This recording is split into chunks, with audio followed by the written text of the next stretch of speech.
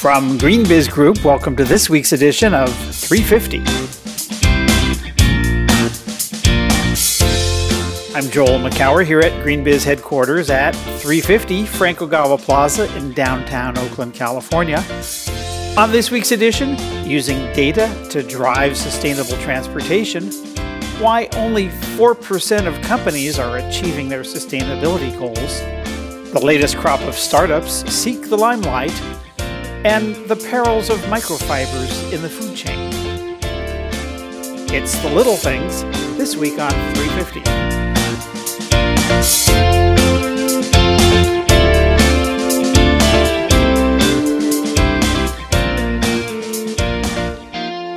It's August 17th, 2018. Welcome to this week's edition of GreenBiz 350. Joining me from the Eastern Time Zone of the United States is GreenBiz Editorial Director Heather Clancy. Hello, Joel. Heather. It's actually somewhat sunny here today after many days of rain. So I'm happy to be looking out my window into the lovely blue sky. So you came back from Ireland and went into rain. That feels I feel like tragic, I've been in rain all summer, actually. It's been very wet here on the East Coast. Just tons and tons of water. I mean, I guess that's not the right thing. Gallons and gallons of water. I saw a cartoon this week, editorial cartoon, where it basically says the great new infrastructure project is to take a giant straw from all the East Coast rain and dump it on the fires on the West Coast. It's a visual gag, so not as funny in the description, but there's something there that we are we're not inhaling too much smoke here in the Bay Area, but there's definitely a haze out there that's born of the just incredible fires going on throughout the state, and it's worse certainly in other parts of the state, and we could definitely use your water. We could definitely use balance, right? I just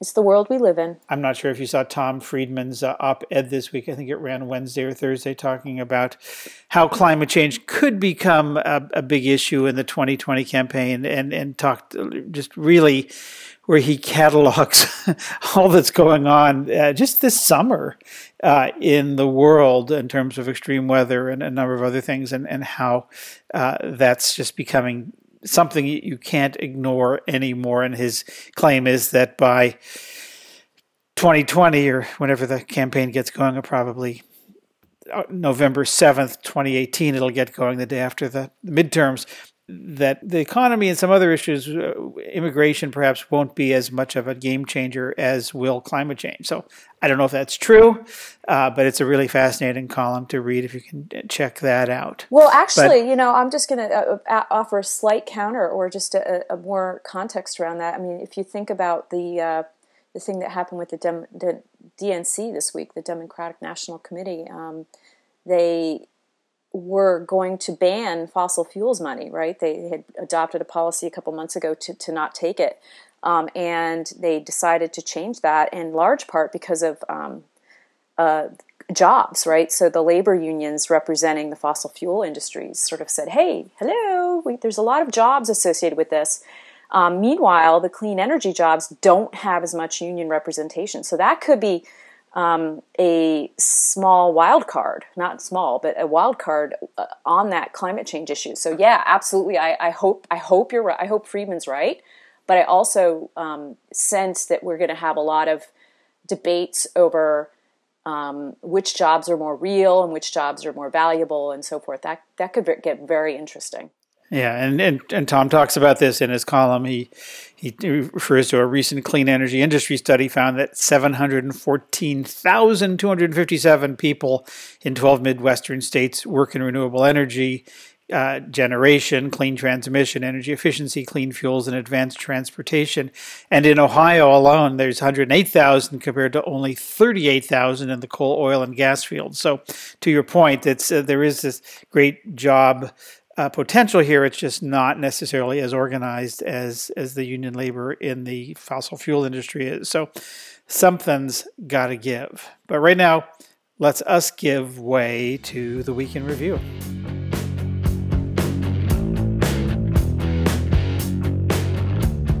So Joel, I'll start us with a story that we had contributed by Yusilia Wang. She's a wonderful contributing writer for Green Biz out of New York, and we dispatched her to look into the recent decision by New York to set some limits on what the ride-hailing companies can do, Uber and Lyft. And specifically, the city is the first in the United States to do two really specific things. One is they've got a 1-year moratorium on new vehicle licenses for drivers associated with Uber or Lyft or other ride-sharing services, not the big names.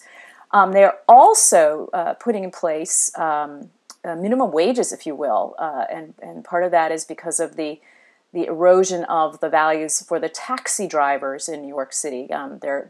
So again, actually a jobs issue, right? A human issue that we're facing here with this mobility and transportation transition.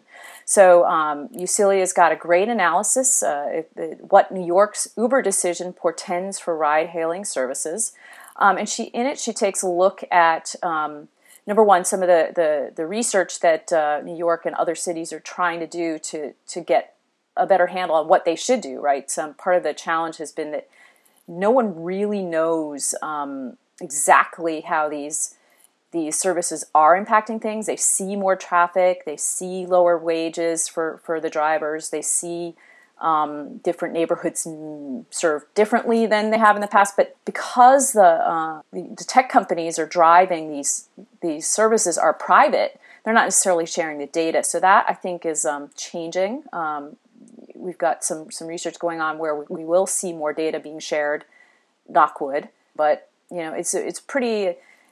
This could be sort of a tipping point for getting a better handle on what happens now. I will say that this is New York, so New York City has the power to be doing this on its own. But I understand, like in California, the state has taken control of what regulations will be put in place on these services. So that things might play out a little bit differently depending on where you are. Yeah, in Texas too. In fact, the city of San Francisco is suing the state of California, always an interesting dynamic, over a state law that prevents San Francisco from regulating ride-hailing services like Uber and Lyft through business licensing. And so we're at this. It happens with a lot of new technologies. In fact, it's actually happened faster with Uber and Lyft than some other things. We're just now, for example, seeing Facebook and Twitter and Google, among others, being looked at. How much do they need to be regulated? Not on this topic, but on cybersecurity or privacy or some other issues. And they've been around a lot longer than Uber and Lyft. And now we're seeing that much more quickly than probably anyone thought. The regulatory needs are becoming more and more apparent, and New York is stepping up. And does that portend more cities clamping down on these services? It's really hard to tell, but there's some real issues here around how much do they reduce congestion, how much do they provide convenience, how much do they improve the lives of the drivers, how much do they take away from the cab drivers who are already making a good living and now can't do that. There's a lot of issues here, and it's a sign of the success that all of a sudden these problems have become as big as they have. But this is what happens with new technologies and new ways of doing things. I mean, we saw this when the music business went digital, and all of a sudden you could download and copy and move things around much more easily than you could with the CD, DVD. So this is progress. Right, and I'm going to move us on to our second story of this week, which actually is very much related. It sticks with the data theme. It sticks with the smart city theme. And for those of you who are reading along with the podcast, the headline is "The Limits of Data-Driven Approaches to Planning." And this is a really thoughtful piece about, again, smart cities, as I mentioned before, but also, we talk about how data is a sort of panacea, right? If we just get the right data, we can solve these problems. But the problem is that we don't always track the sort of data that will show us what we really need to know. And the author, Joe Courtwright, gives a couple of really interesting examples regarding the city of Houston. So, the fact is that you talk about wanting to have more walking in different city environments and urban climates. And in this particular city, there just aren't sidewalks. And in order to promote that pedestrian future, we've got to get more infrastructure investments. But we don't really know where the sidewalks aren't. It's just not something that the city has thought to track. And that's just one example. And we don't. The author goes on to say he doesn't want to pick on Houston, but because this is just one example, one obvious example of a city that isn't necessarily looking at the right things. But he also suggests that, while we think it's awesome, we're going to get all this data from these great sensors. There's cities all around the world, Barcelona, et cetera, that are investing in collecting data. We don't necessarily know how to look at things. And it just underscores the issue of, even if we do get this data, it doesn't necessarily going to mean it's going to solve our problems. Yeah, I suppose it could help, but we're not necessarily tracking in the right places. Yeah, one great example of that is a new data system that came out of Sidewalk Labs, which is an Alphabet / Google spin-out. They came up with a new data system appropriately called Flow. But it really is, it's all about optimizing traffic and parking. But it really only looks at vehicles. It looks at cars and transit vehicles, but doesn't really look at the movement of people on foot or on bicycles or scooters or any number of other things. And as Joe points out in this article, he says it's ironic that an entity called Sidewalk Labs appears more concerned with cars than with pedestrians. But this does go to the challenge of, how do we track pedestrians better? How do we track bicycles, skateboarders, and all the other people going on human power? As he rightfully points out, if you don't count it, it doesn't count. And we have to get a lot better at learning how to count everything that moves, not just cars and trucks and buses. Yeah. So the final pieces I want to point to for the week is a great series on microfiber from actually a writer, Mary Catherine O'Connor. She's done some work for us in the past. This particular series she did for NCIA, and we're happy enough to be able to reprint the whole series, and it's on microfibers, and it's just a fascinating, really deep dive, no pun intended, into the actual impact of these fibers on microorganisms and sort of the proof of how they affect animals, aquatic, all the way up the aquatic food chain. And of course, those animals will eventually affect humans. And it's just a fascinating, I'm just reading this just brilliantly written piece on, and it's actually this wonderful image of people standing in the rain in plastic rain gear, taking the data about microfibers and plastics and so forth. It's kind of an irony, right? Yeah. So this is a big, big problem made up of little things. But yeah, this is largely the tiny strands of materials that are shed during textile production and use and disposal that are showing up in ecosystems around the world. In fact, they become really the most commonly detected type of microplastic debris in water samples everywhere from headwaters, streams, and rivers and soils and lakes, and all the way to the deep sea and Arctic sea ice, and then, of course, in seafood, table salt, and more recently in public drinking water. And this is giving rise to considerable concern about the potential effects to human health, to wildlife, and other things. And this is a topic that's increasingly getting the attention of governments, regulators, some companies, and a lot of activists and scientists around the world. And so, we need to take some big steps on these little critters that are showing up everywhere. Interestingly, there was some research out of the University of Minnesota and SUNY, State University of New York at Fredonia, that MC, Mary Catherine, points to in this, that analyzed 159 samples of tap water from 14 countries and found that there's a lot of microfibers in beer and table salt and tap water. But did I mention beer? So this is something to be concerned about. We don't know what these things do, and we need to find it out. And we need to, more important, we need to stop, getting these things into the oceans, ultimately into the aquatic life and the aquatic and ultimately human food chain.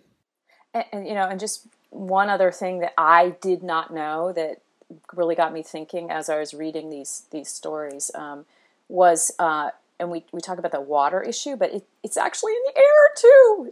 So I mean, that's a human health issue. If you think about what comes out of your dryer's running in your house, and what's it sending out into your environment as you dry those clothes with microfibers. And so we need to think about that part of it as well. That was something that I just hadn't thought about. And again, I think it's wonderful that this research is going on, because until we can, when we can more specifically talk about the human impact, I think then maybe that will force some action. And I'll use the word force because I don't know that there's a lot happening on the willing and the voluntary side right now, unfortunately. Well, there are some leadership companies, and I think it's great. Patagonia, not surprisingly, is one of them, because they, if you think about Patagonia's apparel line, I mean, pretty much everything is made from nylon, acrylic, or polyester, that are other kinds of fibers, and all of which shed these tiny little things called microfibers, and they are well aware of this, and of course they are environmental activists by nature, so to speak, and they are very concerned about this, and so they are trying to figure this out. And I think if anyone's going to be showing the way, they're investigating ways to minimize the shedding by improving the construction of fabrics. They're supporting scientists to gain a better understanding of the ecological impacts. They're investing in organizations who are working to address these issues, and then trying to at least communicate this stuff, which is more than probably most apparel companies are doing. And so kudos to them. I think, as I started to say, if anyone's going to show the way on this, there's a good chance that it's going to be Patagonia. So we'll be providing links to all those microfiber stories, and definitely take a look.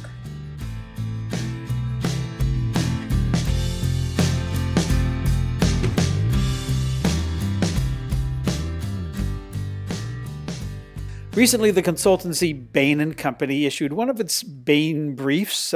This one's on transforming business for a sustainable economy. It talks about the benefits to companies for embracing what it calls next practices on sustainability, and how companies can make sustainable irresistible for consumers, and in the process achieve system changes at scale. But there was one stat for me in the report that really stood out. Bain had done a survey, and among survey respondents, only 4% of companies say they've successfully succeeded in achieving their sustainability goals, compared with 47% who said they failed. I guess the other 49% are still, all the votes aren't in yet. But let me repeat that. Only 4% of companies say they've fully succeeded in achieving their sustainability goals.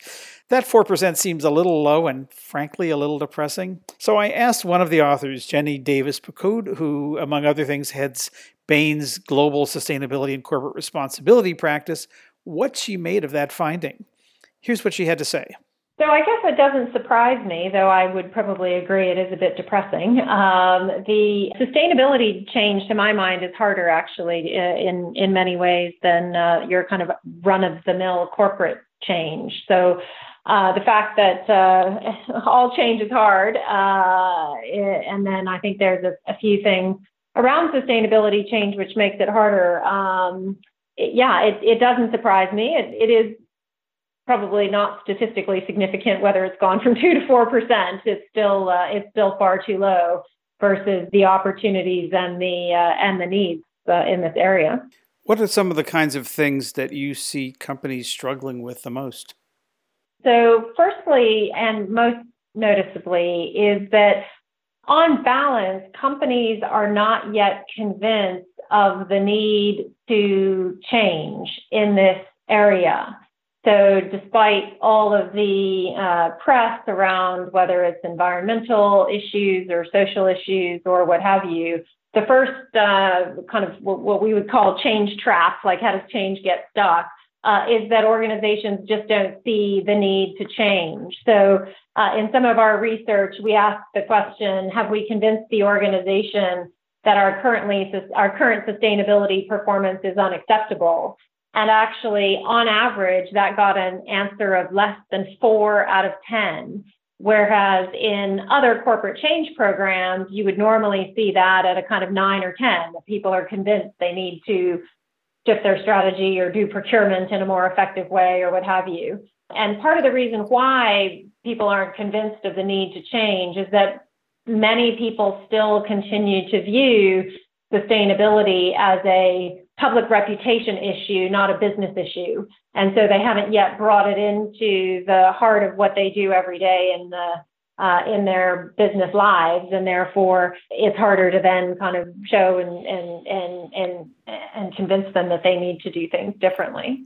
And yet you, one of the next practices, as you call them in the report, is to create transformational ambitions using something called future back thinking. Can you talk a little bit about what that means? Sure. So one of the lessons that we've heard from the leaders in sustainability is actually a big first step is actually to set a specific and tangible commitment and shout really loudly about that. And that's gotten quite a number of companies to get started in a meaningful way on this journey. And if you really want to take the next step, what we find is it's actually helpful. Instead of saying, I'm going to start from where I am today and say, let me cut my carbon emissions in half, or let me eliminate my 80% of waste, or let me take out X amount of sugar or salt from my children's food products. Actually get people to think about what a truly sustainable future would look like. And so if you're a truly sustainable consumer products company of the future, are you still making the kinds of products that you're making today? Are you still advertising those in the way that you are? Actually, the world would look quite different for a consumer products company of the future, where there's much more tailored demand. There's much more kind of healthy products. There's products that actually are not damaging to the world. And so if you put yourself in, and there's more kind of products as a service. And so actually, instead of making stuff to sell and then have it throw away, can you create more things that actually are a service? And if you put yourself in that future world, you can then work backwards and say, wow, that world looks really different. How am I going to get there? Instead of starting from where you are today and thinking about, okay, what's a reasonable amount of change that I might be able to expect? Where do you see that kind of thinking living, or who owns that inside the company? Is that out of the C-suite? Is it out of sustainability? Is it out of operation strategy? Where does that best take place? Yeah, it best takes place at the C-suite for sure. And actually, not just the CEO, but the business leaders. And this, again, is one of the big changes I think that companies have to go through, and that sustainability leaders have already done, is actually the sustainability function can be an enabler of asking yourself these fundamental business questions. But at the end of the day, a kind of future-backed, kind of truly transformational approach is going to hit at the heart of the business, what it's about, how it makes money, what businesses it plays in, what kind of operations it has. And those are not the purview of the sustainability department. They actually are the purview of the CEO, the heads of the business lines, the head of operations. And so where sustainability needs to come much more is into the heart of the business, and actually those real debates about what are we doing and how are we doing it as a business. In your work as in Bain's global sustainability and corporate responsibility practice, are you seeing companies, are they coming to you saying, can you help us be transformational or use sustainability as a tool for transformation? Or is that not how the conversation starts? Talk a little bit about where the entry point is for someone like you trying to help companies do these things takes place. We have two different kinds of conversations. Conversation one is with the leaders who actually have started getting ahead on these topics and realize that now is the time to strike and really create a competitive advantage out of it.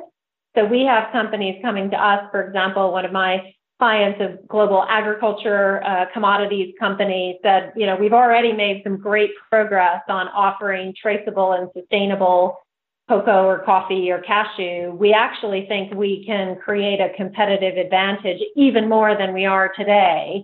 So how do we get out ahead of it in the products that we offer, in the promise that we make to our customers? And we see that for that same kind of conversation, consumer products companies that have started this journey much longer time ago will come and say, now I really want to accelerate my brand growth through this because I believe there's an advantage. That's the first kind of conversation, is when people want to think kind of holistically and get out ahead of it. There are still a lot of companies out there, though, who have not yet taken the first meaningful steps, or if they have, they're finding themselves stalled in that 96% of companies that aren't achieving what they want to achieve. And so that's the other conversation that we have, which is, okay, where are you now? Why is this important? What are the areas of focus, and what are the kind of initial steps that you can take to really get yourself onto that journey? And then your job is to get them unstuck, I guess. Yeah, exactly. And help figure out, what is it that is holding you back? Is it that you don't understand where this is going to create value for you, or what the priorities are? Is it that you understand that, but you're running into resistance from people in the organization who say, it's all too hard because you want me to hit my numbers as well as deliver on sustainability goals, and I don't know how to do that. And so really just working through, what is it going to take to get them unstuck? Great. Well, I'll look forward to seeing more and more companies unstuck, and that 4% number growing at least into double digits. Jenny Davis-Poku is a partner at Bain & Company and heads Bain's global sustainability and corporate responsibility practice based in Amsterdam. Thanks for talking to us, Jenny. Great, Joel. Thanks very much. Really appreciate the time.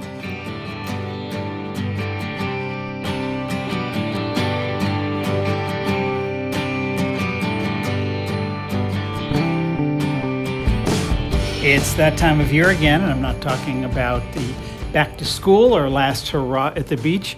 It's time to pick the Verge Accelerate finalists that will appear on the global stage at this year's Verge 18 conference. We've posted 20-some videos online to help the community voting part of this. And here to talk about this year's crop is the impresario and host of Verge Accelerate, Green Business Zone, Shauna Rappaport. Hey, Shauna. Hi, Joel. So Accelerate has been going on for, 4 or 5 years now. We've done a lot of these, and I'm wondering what trends you see in the, not just the quantity, but the quality of applicants to pitch, doing 2.5-minute pitches on the Verge stage. Yeah, well, Verge Accelerate is a program that has been a cornerstone of Verge actually since its inception from, I suppose, year 2, our first public event. That first year was highly curated, and over the years, we've been growing our ecosystem of partners.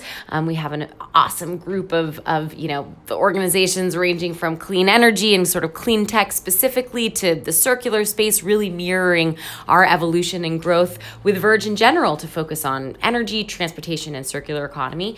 And through that building out of our own ecosystem, we've seen a really exciting trend of not only a higher volume, but a higher quantity of nominations coming from startups truly all around the world. So this year, mirroring the 3 conferences under one roof, concurrent conferences taking place in Oakland in October, Verge Energy, Verge Transport. and Verge Circular. We're doing 3 different Accelerate pitches and 3 sort of competitions within the competition. What are you seeing in terms of where the most excitement is in terms of energy transport and circular? Is it evenly distributed, or is there some where there's more startups than the others? Given the extent to which energy has really been at the heart of Verge, also since its inception, we definitely received a higher volume of applications and nominations from startups in the energy space.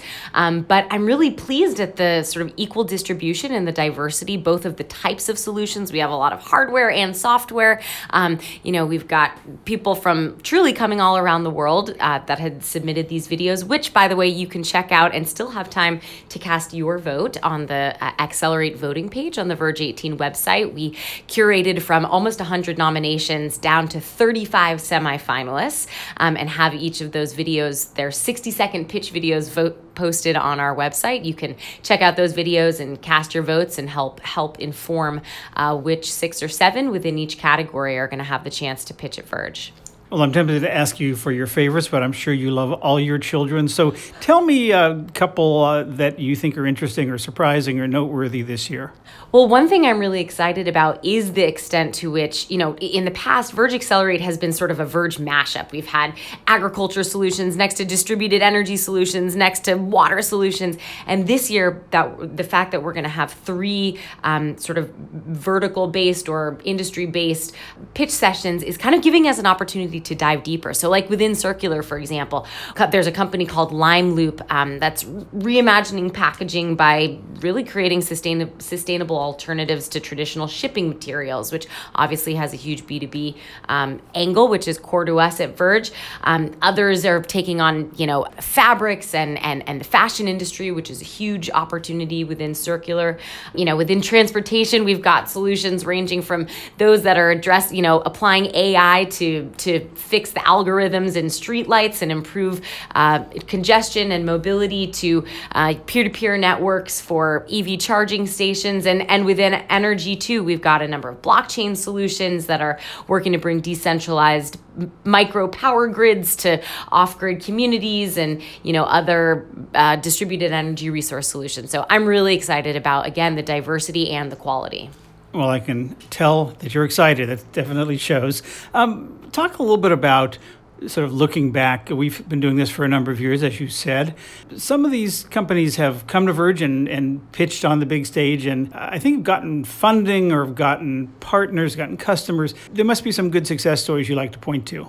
It's interesting because one of the natures of our business and what we do with Verge is kind of have to trust that the magic will unfold in itself. So there have been real-time stories of, advisors coming on board after having heard a pitch on stage and, investment that happened. I've heard a couple stories in real time, but what's most inspiring to me and really makes the work so worthwhile is the way in which the stories kind of circle back around 6 months, a year, several years later. In fact, my colleague Sydney Massing-Schaefer, who leads our Startup Showcase, she and I recently did an exercise of actually going through and looking at where are past Accelerate companies in their current funding. And, our cap is $5 million in combined investment revenue. So we focus on early stage.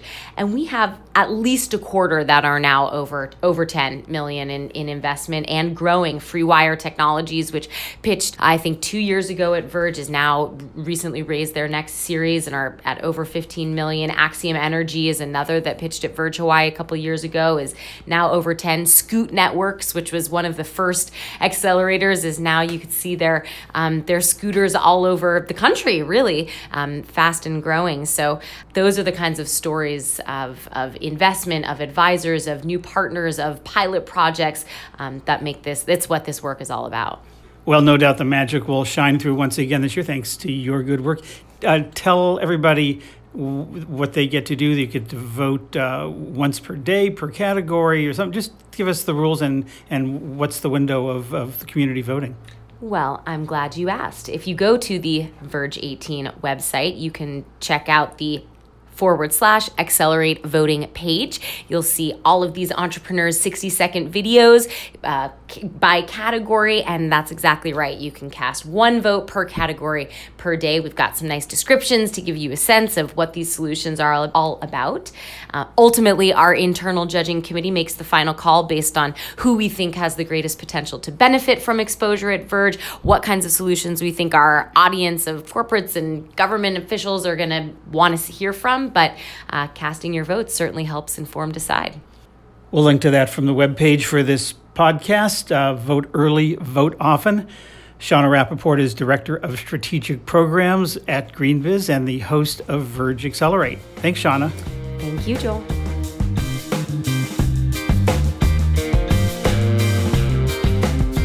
And that's our 350 podcast for this week. You can go to greenbiz.com/350 to find more about the organizations, stories, and events we've mentioned in this episode. While you're there, check out the link for our other podcast, Center Stage, the best of live interviews from GreenBiz events. You can hit us up by email at 350@greenbiz.com. We always love to hear from you. Thanks to GreenBiz 350's director, Stephanie Joyce. I'll be off next week, but Heather will be back for another edition of GreenBiz 350. From all of us here at GreenBiz Group, I'm Joel McCower. Thanks for listening.